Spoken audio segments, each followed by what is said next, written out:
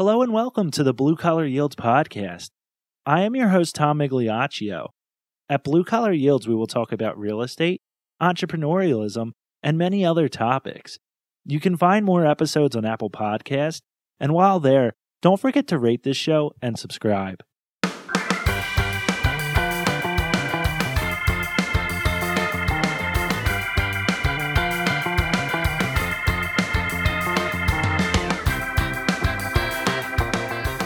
Rachel Wunderlin has a master's in gerontology and owns Dementia by Day, a dementia care consulting company.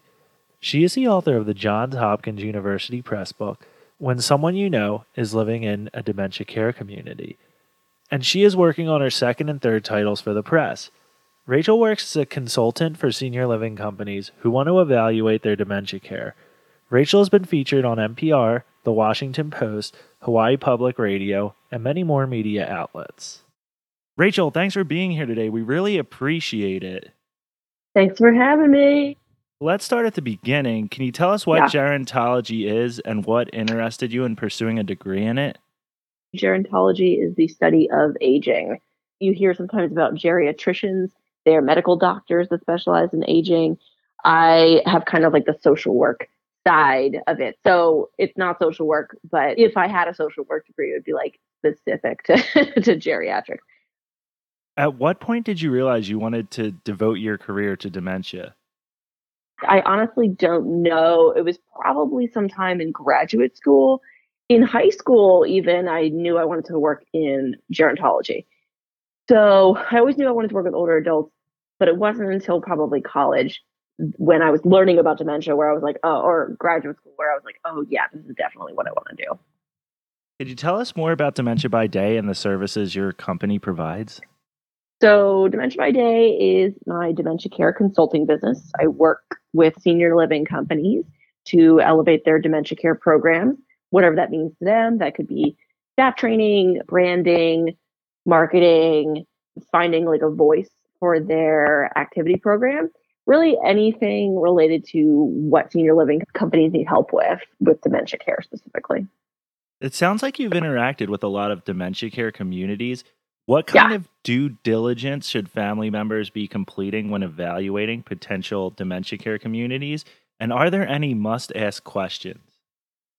I actually have a list somewhere on my blog. It's like 22 questions you need to ask yourself when looking at a care community. It's very much a gut feeling is usually what I tell people when you're looking for a care community is if you walk in and you have a bad feeling in the pit of your stomach, then that's probably a no. But if you walk in and you have a generally good vibe, I think it's good to start investigating that community. And where can people find your blog so they can read that article for themselves? The blog is at dementiabyday.com. You can really Google my name, Rachel Wunderlin, and find it also. And that's all on my website. So my blog is on there. Stuff that I do, like what I do for a living is on there, and my book and all that good stuff. Are there any red flags that would jump out at you during a tour of a facility or in conversation with the management? Yeah, definitely. So I think the thing to look for is like, how does staff and how does management interact with the people who live at the community? Are they kind of dismissive of them on a tour, or do they know everybody's name and greet them and talk to them like real people and not just residents who happen to live at that building?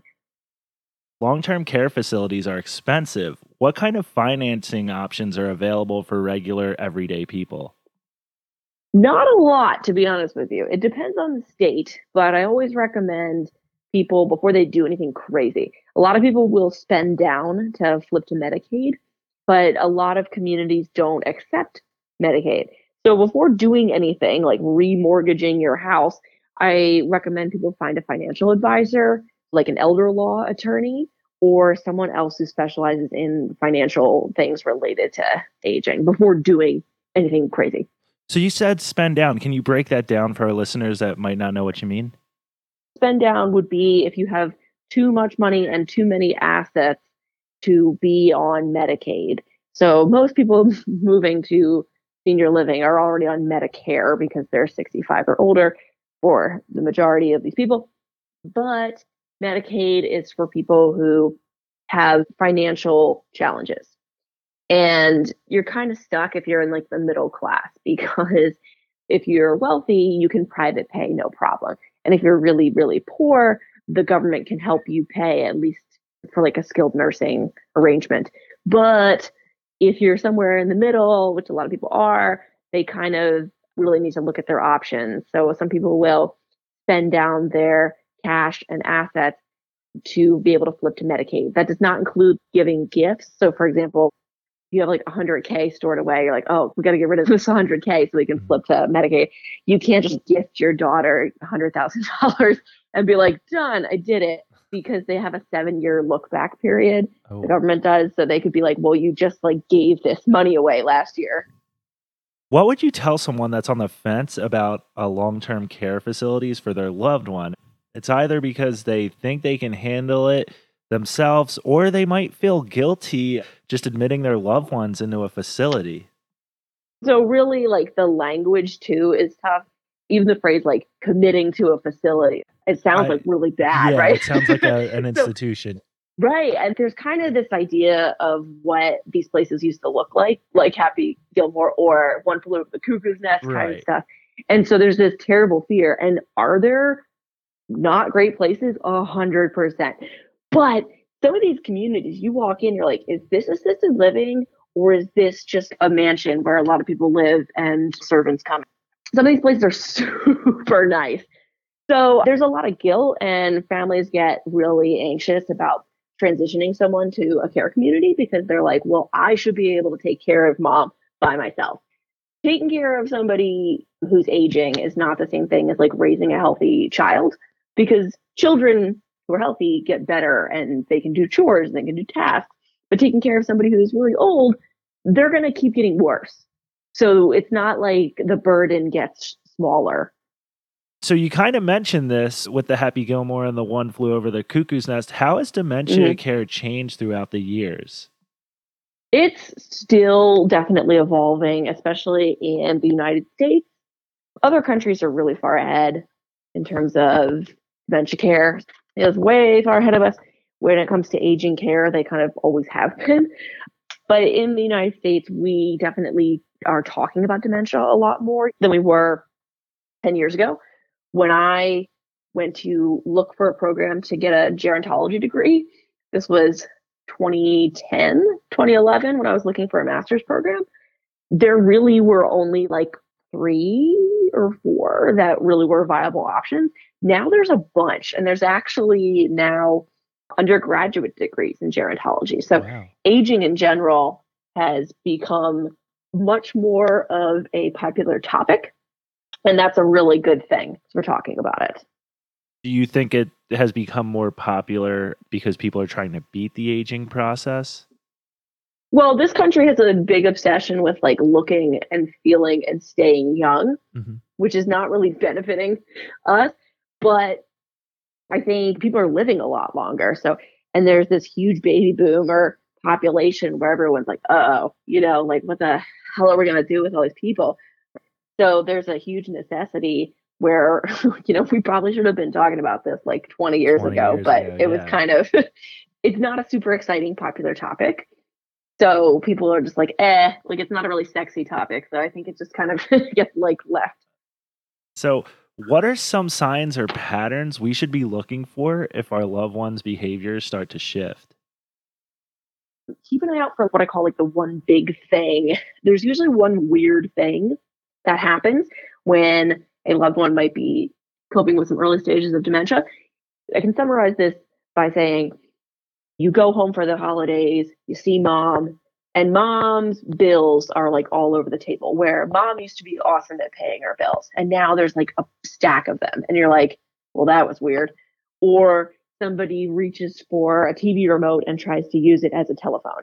And you go, oh, well, that was weird. There's smaller signs, but there's usually like a couple big ones that make you kind of go, oh, we should probably look into this. What is one misconception about dementia you would like to clear up or dismiss? Everybody thinks everything is Alzheimer's. So I hear the phrase Alzheimer's and dementia a lot. Alzheimer's is just the number one cause of dementia. It's kind of pretty ubiquitous. So it's like a skin cancer of cancers. It's like there's all these different types of cancer. There's all these different types of dementia. So I think when somebody gets a diagnosis of dementia, they immediately go, oh, my mom has Alzheimer's. Not necessarily. She could have another cause of dementia, and it might be important to look into that and find out actually what the cause of dementia is. So there's actually different types of treatments for different diseases, and can I say spectrum? Is that okay? Dementia is actually just a list of symptoms. Memory loss, trouble making decisions, trouble sleeping, toileting, eating, bathing, everything your brain does. It's really a decline in cognitive functioning over time. So Alzheimer's disease is the number one cause of dementia. It's the number one cause of all those symptoms. So we don't really have any really great treatments. People with certain dementias are more likely to see and hear people and things that are not there. And you may want to be aware, if a loved one is seeing and hearing people that aren't there, that it's a normal progression of their disease process and not a sign that like something else is wrong. You recently did a podcast on this, but can you tell us how Hollywood has painted the wrong picture of dementia and the challenges that these portrayals bring to your industry? Hollywood makes things hard sometimes with depictions of healthcare in general. In general. They really like to take liberties with things. So in particular, movies like The Notebook really made people think that dementia looks a certain way. So it's like, oh, you're going to go in one day and dad's going to have no idea who you are. And that's just going to be like what happens.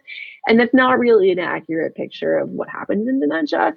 But we get kind of hit with these stereotypes. And then sometimes dementia is used in like soap operas as a plot device. Like, oh, well, he forgot who the murderer was. And it's like, okay, this is like a group of diseases. This isn't like nice little plot device to toss in there, because you're a shitty writer and you can't like come up with a different way to tackle a subject. We mentioned misconceptions earlier, but what is something you wish you could teach family members to handle the situation as best as possible? I think the number one thing would be don't argue with your person. Find ways to, as I like to say, embrace someone's reality. So to live in their world as best as you can. Because arguing with somebody with dementia is going to not be fun for anybody involved. And it's going to immediately set you up for failure. It's going to immediately send you down a really negative path. So I think that would probably be the number one thing, is find a way to garner your patience and communicate positively. So when you say don't argue, do you mean don't correct them? Let's say a person's wife had passed away and the gentleman was diagnosed and he said, oh, mom came to visit me yesterday. Yeah. You're not going to say, no, she didn't. She's dead. You're just going to be like, oh, great, cool. Like I tell this story all the time. I had a lady I used to take care of in New Jersey, and President Obama used to come to her house all the time, obviously that didn't really happen, but it did in her reality. So we would just like talk about that. We had some great discussions about it. Yeah. And it's just like, it's way easier to live in somebody's world than to go like, nope, you're wrong. Right. So even though you're in a different field, you help serve as an inspiration for our blog as well as podcast. You're awesome and you really excel at content marketing. When did you start your blog and what was your initial goal? I started my blog when I was working at my first senior living community. So I was working at a community in North Carolina after I graduated with a master's. And I was in charge of all of the daily resident engagement and programming, which was a really big job. But I loved it. I had like 30, 35 residents. And probably week 2, I realized I had so many great stories just talking to my people. And I was like, I need to write this stuff down. So I started Tumblr blog, and I started writing short stories, and they were all true. I just changed names and a couple details to keep people safe. And the blog started with like 5 followers. I remember getting 50 people and being like, that's great. I made it. Yeah, like I'm doing it. And eventually, people were pretty quickly being like, you need to put this into into a book. And I was like, I don't know about that. So that's how the book and everything evolved from that blog. But Right. that was probably like early 2014, I would say, when I started that blog. So you're writing the blog, and then when did you realize that I could own my own business and do this full time? When did that sort of click? So the blog turned into the book. So I lived in North Carolina, worked at the community for a year. I loved it. And then I moved up to Pittsburgh with an ex and got a job up here. Hated the community I worked at. I was a dementia care director. I was in charge of the whole floor, but I just hated the management. So Right. I worked there for like, I want to say like 8 months. And then I got another job also in Pittsburgh. So I moved right from one to the other, worked in that third community. First, I loved it. And then my boss and I just started coming into conflict. And I've just always been an entrepreneur. I've always been creating things. I've always been selling stuff, making stuff. And I've always kind of had this problem where I'll be at a job and then I get really bored. I've done everything. Like I work and I figure out everything and I did everything. And then it's just day-to-day nonsense. And I get bored. My book was coming out in November and coming into a lot of conflict with the boss. She called me up in late August of 2016. And I was like, I know what this is. Like, I was like, I might as well pack up right now. Yeah. So she calls me up to her office and I'm like, no, man. And she lays me off. And I fight back a little bit, but I get laid off. And I go home and I open up my laptop and I go on Monster or Indeed or one of those job sites. Right. And I'm like, okay, here we go. Let's find it. And after about 10 minutes, I was like, no, I'm not going to do this again. I don't have it in me. I can't do it. I'm so burned out working for other people. And my book was coming out with Johns Hopkins University Press in November. So this is August 24th. And probably the time I was giving up on this was probably like somewhere around that week, late August. So I was like, okay, time to put up or shut up. I was like, okay, let's go. Like I'd already done some public speaking for dementia and I'd already done one minor kind of consulting gig where I went to Texas. This place found me on LinkedIn. So in 2015, while I was still working at my last 9 to 5, this place brought me out to Texas for 3 days and I trained their staff and I had a good time and I did all this stuff. And I was like, well, what if I just finally do what I've always wanted to do? I've had this idea since I was 22. It just didn't seem like it ever made sense. Right. So once I got laid off, I was like, well, this is the time. So I got laid off, decided to really start working on my LinkedIn, buffed up my LinkedIn, really put a lot of content into that, started building my RachelWonderland.com website. So I already had Dementia by Day, but started building my own portfolio and getting an email list and doing all that crazy stuff, and found a caregiving job to help support myself on care.com. So started spending 2 days a week taking care of this lady with vascular dementia at her house. It's a really good gig. I was with her for probably 8 months or so, and she passed away while I was there. I was the final caregiver with her, and I'm still friends with her son, which is great. And probably like a week or two before she died, I got a message on LinkedIn from a Manor Care building. Manor Care is a big company, and they have a building here in Pittsburgh. And their HR director was like, hey, we're looking for a dementia consultant. I saw your profile on LinkedIn and you're nearby. Would you come and meet with our administrator? And I was like, yeah. So soon after, I ended up getting like my first consulting gig under my business name. Okay. Started there and doing all this stuff. And I was like, okay, now I'm on my way. Now I'm doing the thing that I've actually been wanting to do. So you're at the blog, and then it seems like a pretty big leap from the blog to the book. What was the most successful marketing strategy for getting your name out there? Having Johns Hopkins be my publisher was clutch. Before you self-publish anything, I recommend seeing if someone will publish it.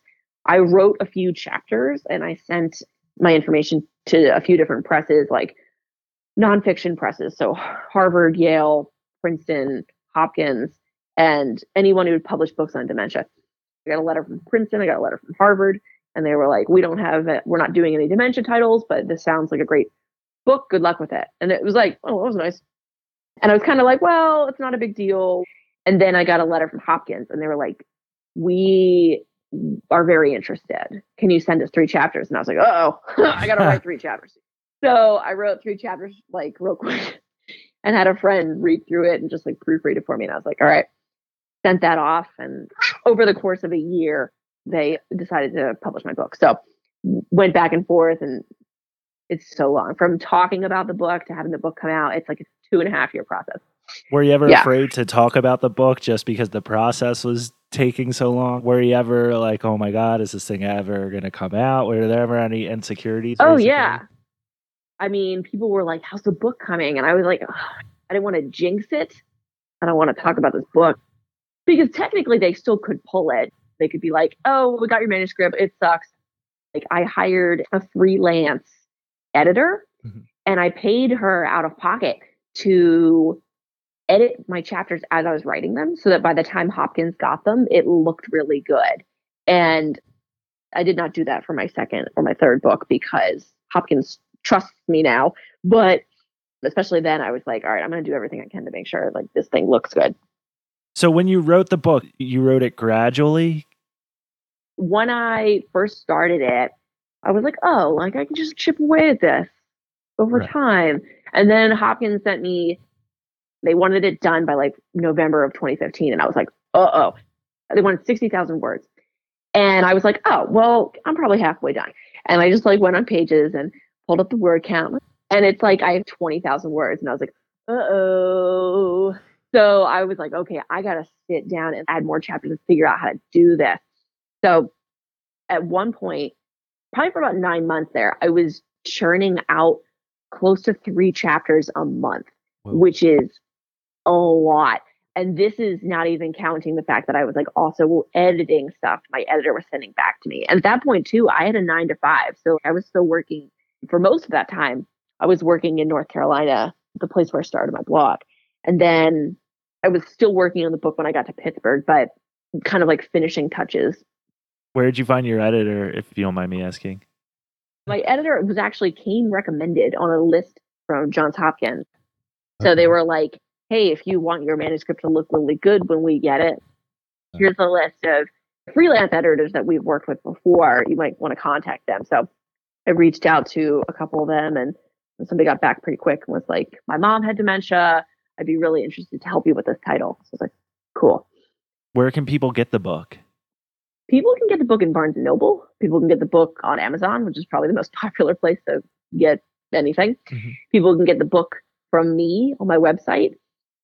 I think when you have a book, people will think that you have like a printing press in your basement. People will just be like, hey, Rachel, can you send me 8 copies of your book? And I'm like, no, I can't send you 8 copies of the book. Yeah. I have to buy my book from Hopkins. I get a 40% discount, but I have to buy it. At any given time, the most copies I ever have in my possession is maybe 20. And they pretty much live in my trunk of my car. And then I cart them around to events, or someone will buy it and I'll pop it in the mail, you know, stuff like that. So it sounds like the book was just a huge game changer for you. Having a master's degree and having the book, I definitely would not be able to do what I'm doing without those things, because what I'm doing is very innovative for this industry. So having the book and having the master's, but then also having worked in 3 different care communities and having that kind of, look, I've been here, I've worked, I've seen it, I've lived it. I know what you guys need. I know what you're going through. I would assume traditionally that most people work for research organizations or hospitals. Why did you want to pursue this on your own? This job honestly doesn't exist in an organization. What I do doesn't really exist because I'm able to work with multiple organizations at once. The closest that I could come to this job in a 9 to 5 kind of way would be if I was like a regional manager for a major senior living organizations. And interestingly, I've gotten a number of interview requests, and recruiters will contact me a couple times a year at this point to say, oh, Rachel, I think you'd be a good candidate for this employer. It's a big senior living company. They need like a regional dementia care advisor or director or whatever they want to call it, like innovation manager. And in the beginning, it was tempting to be like, ooh, a regular paycheck. I would know what was happening every month. Okay.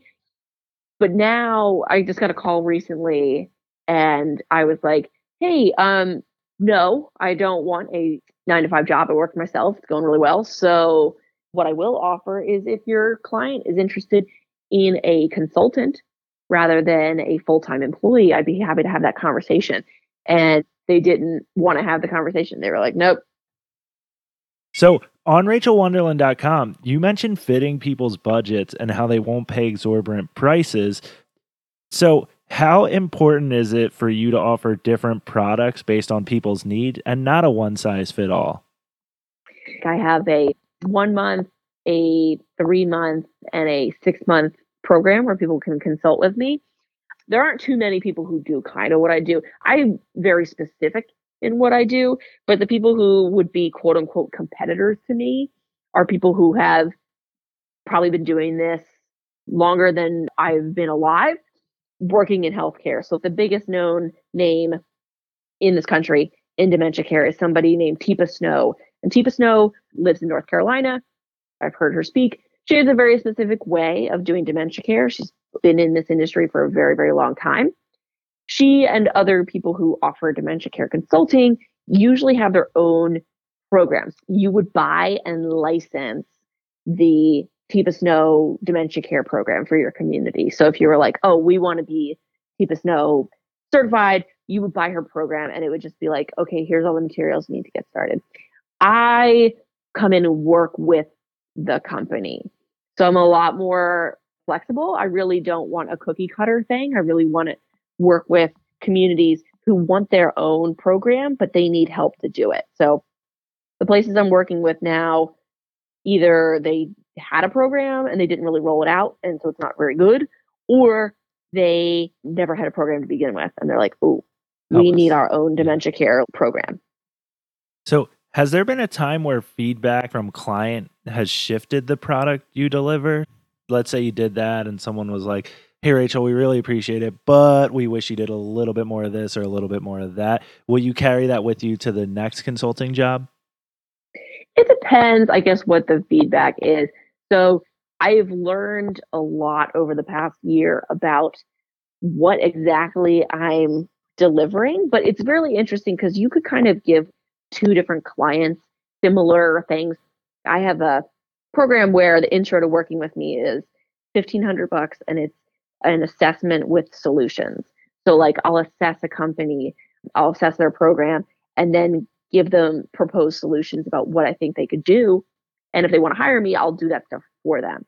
I've done 7 of these, which is pretty cool. That's awesome. And a lot of help from the online classes I've paid for and taken about like how to package my services. But did this and 6 of the companies were really happy with it. 3 of them have already brought me on for longer term employment. One of them I'm working on now and hoping to sign with this week. The other 2 that were happy were just like, hey, we're in the middle of a lot of crazy stuff right now. We're going to come back to this later. Like, these are great solutions. We're probably going to try and do it ourselves. And maybe we'll call you later. Okay, cool. And then the 7th one was like, well, this is not revolutionary enough. And I said, well, I'm sorry if you got the impression that this was supposed to be like a revolutionary thing. I can't build a dementia care program for you with $1,500 after a 2-hour conversation with you on the phone. And he was like, oh, it seemed like he was like a really nice guy. And then like upon the delivery was kind of a jerk. I'm like, I don't know what the hell you expected.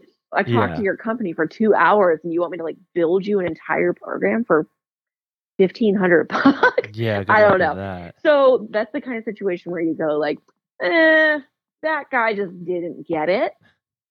Sometimes you got to cut your losses and you just got to go, well, I'm not really going to try following up with them. I don't know that I really want to do further business with that client. If they give you good feedback and it's a client who likes your work, but they actually have something useful to say, that's something to carry on. But if it's just something kind of dumb, like, well, this wasn't what I thought it was going to be, it's like, well, I'm not really sure where the clearly like a miscommunication. Right. Yeah. So, anyone that follows Rachel knows that she shoots videos in her car. So, Rachel, was this a way for you to utilize time that otherwise would be unproductive? The car thing is mostly because the lighting is great. I have lights where I can do videos in my apartment in front of my computer if I need to, like if it needs to be really more of a professional thing. But shooting the video in my car is so easy because it takes like 5 minutes. I just pop my phone onto the dash and then I can just throw this video out there. I don't really have to edit it too hard and I can just like put it on YouTube. Great way for me to get my message out there quickly. And I think people kind of appreciate that it's kind of informal. And I've had people be like, "Oh my God, I used your videos to train my staff." And I had somebody say that to me recently, and I thought that was so funny. Or people will be like, "Oh, you do the car videos." And it's like, yeah. So it's kind of a funny thing I just started doing out of sheer convenience, but people think it's kind of entertaining. So, are there any other, let's say, less than conventional ways that you try to utilize your time that other people might not have thought about? So I started the podcast because people were like, "You should make a podcast." I'm like, "Oh man, all right." I was posting on my Instagram, my Facebook, scheduling my emails that go out Mondays and Wednesdays. And I recently hired a virtual assistant who I do know in real life. She actually lives near me. And she is in charge of my social media now because I was spending an insane amount of time managing my social media. And I was like, I really need to cut back because there are other things I could be spending time doing instead of just like scheduling these social posts. I used to offer one-to-one help calls for people who had family members with dementia. So people would set up a phone call with me for an hour or a half an hour to talk, and they pay me online and we talk. And 2 months ago, I realized I was like, this is super exhausting. This is taking a lot of time because I'd have maybe 4 calls a month, which isn't crazy, but it was a lot of energy and I could be better spending it working on my actual business. So I changed it to be what I call the Care Partner Club. So now I do a once a month pre-scheduled call, and anybody who wants to be on the call pays $10 and they can hop on the call and submit their questions. And the last one I did, 3 women on the call, each of them, their husband had a dementia diagnosis. And by the end of the call, like I didn't even have to talk anymore. They were just talking to each other. Like they were all on the Zoom video chat with me Hmm. and they were just like asking each other questions. And it was awesome because I was like, this is a Creating a community. It's like community. a virtual support group. And I was like, this is way better than me doing a one-to-one call. It's like I can help more people at once for less cost and less time investment on my part if I do this instead. I mean, we even got into a topic about sexuality, and that was something that the 3 of them were all dealing with their spouses in different ways. So that's like a really cliche topic that none of them felt comfortable talking about otherwise. But because they all were dealing with the same thing, they were able to talk about it and be comfortable with an uncomfortable topic. So, back to RachelWonderland.com, we see you're firing on all cylinders as an entrepreneur. You have a book, the courses, and the pamphlets that are available for purchase. We've always admired people who are able to generate passive income.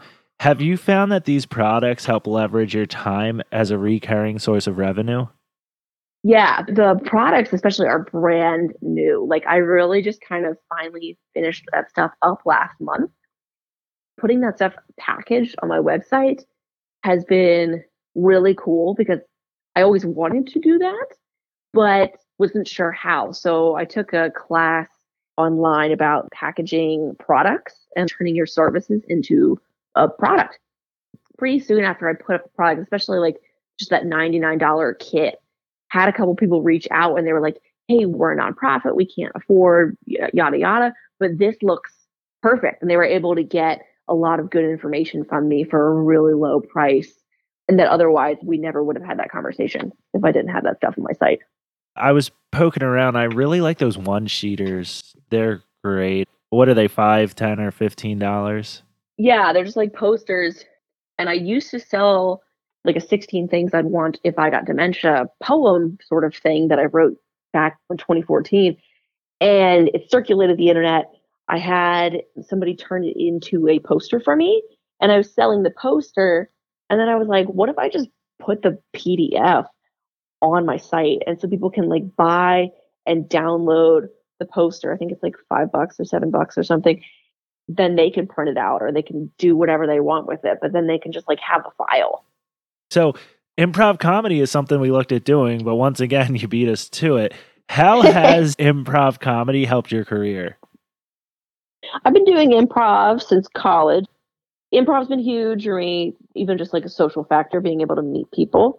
But my friend Chris and I have an improv comedy and dementia care workshop. So we teach caregivers and the lady who works in senior living to communicate better with people living with dementia through improv techniques. So like improvisational theater teaches us to agree with our scene partner and add information and accept information that's been gifted to us. And some of these basic things that we teach in level 1 improv are very applicable in dementia care. So through my own training in dementia care, it's been really influential. And I have a whole chapter on it in my second book, which is due out in June.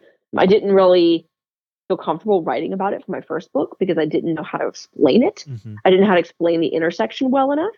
But now I have a really good handle on it. So I was able to explain this in a way that people are like, oh, wow, I get it. All right. So now I got a personal question. What was your first job and what lessons did you carry forward throughout your career? I've had a lot of jobs.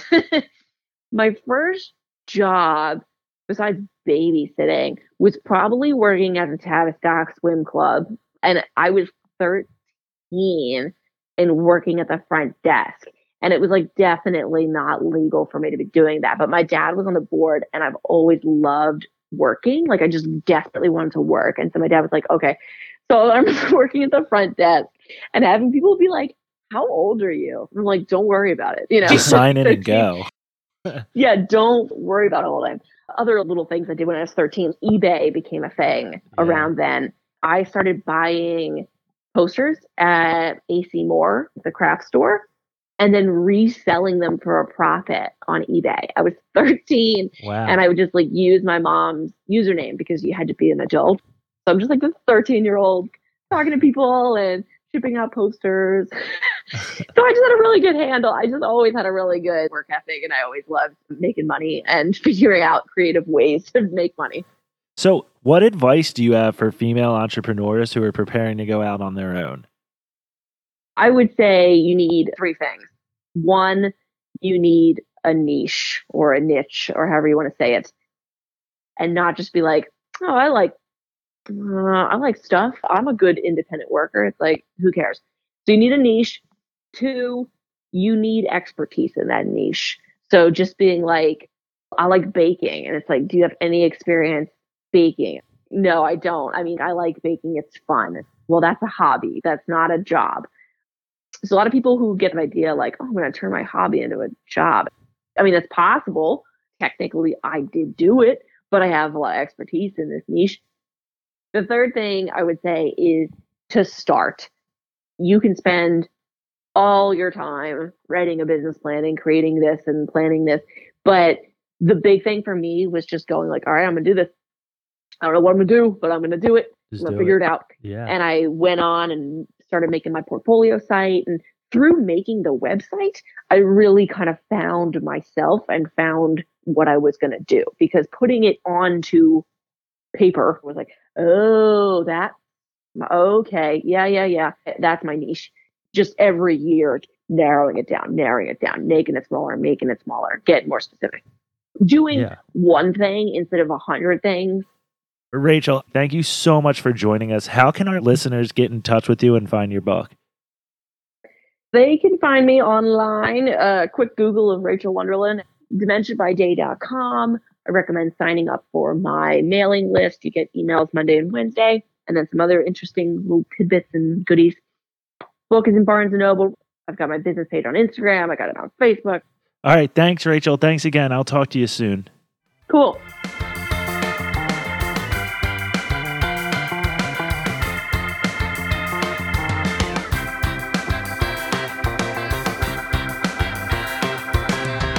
Thanks for tuning into this week's episode. We hope you enjoyed it. If there are more topics you would like to hear about, you can email us at info@bluecollaryields.com. For more episodes, you can search Blue Collar Yields on Apple Podcasts.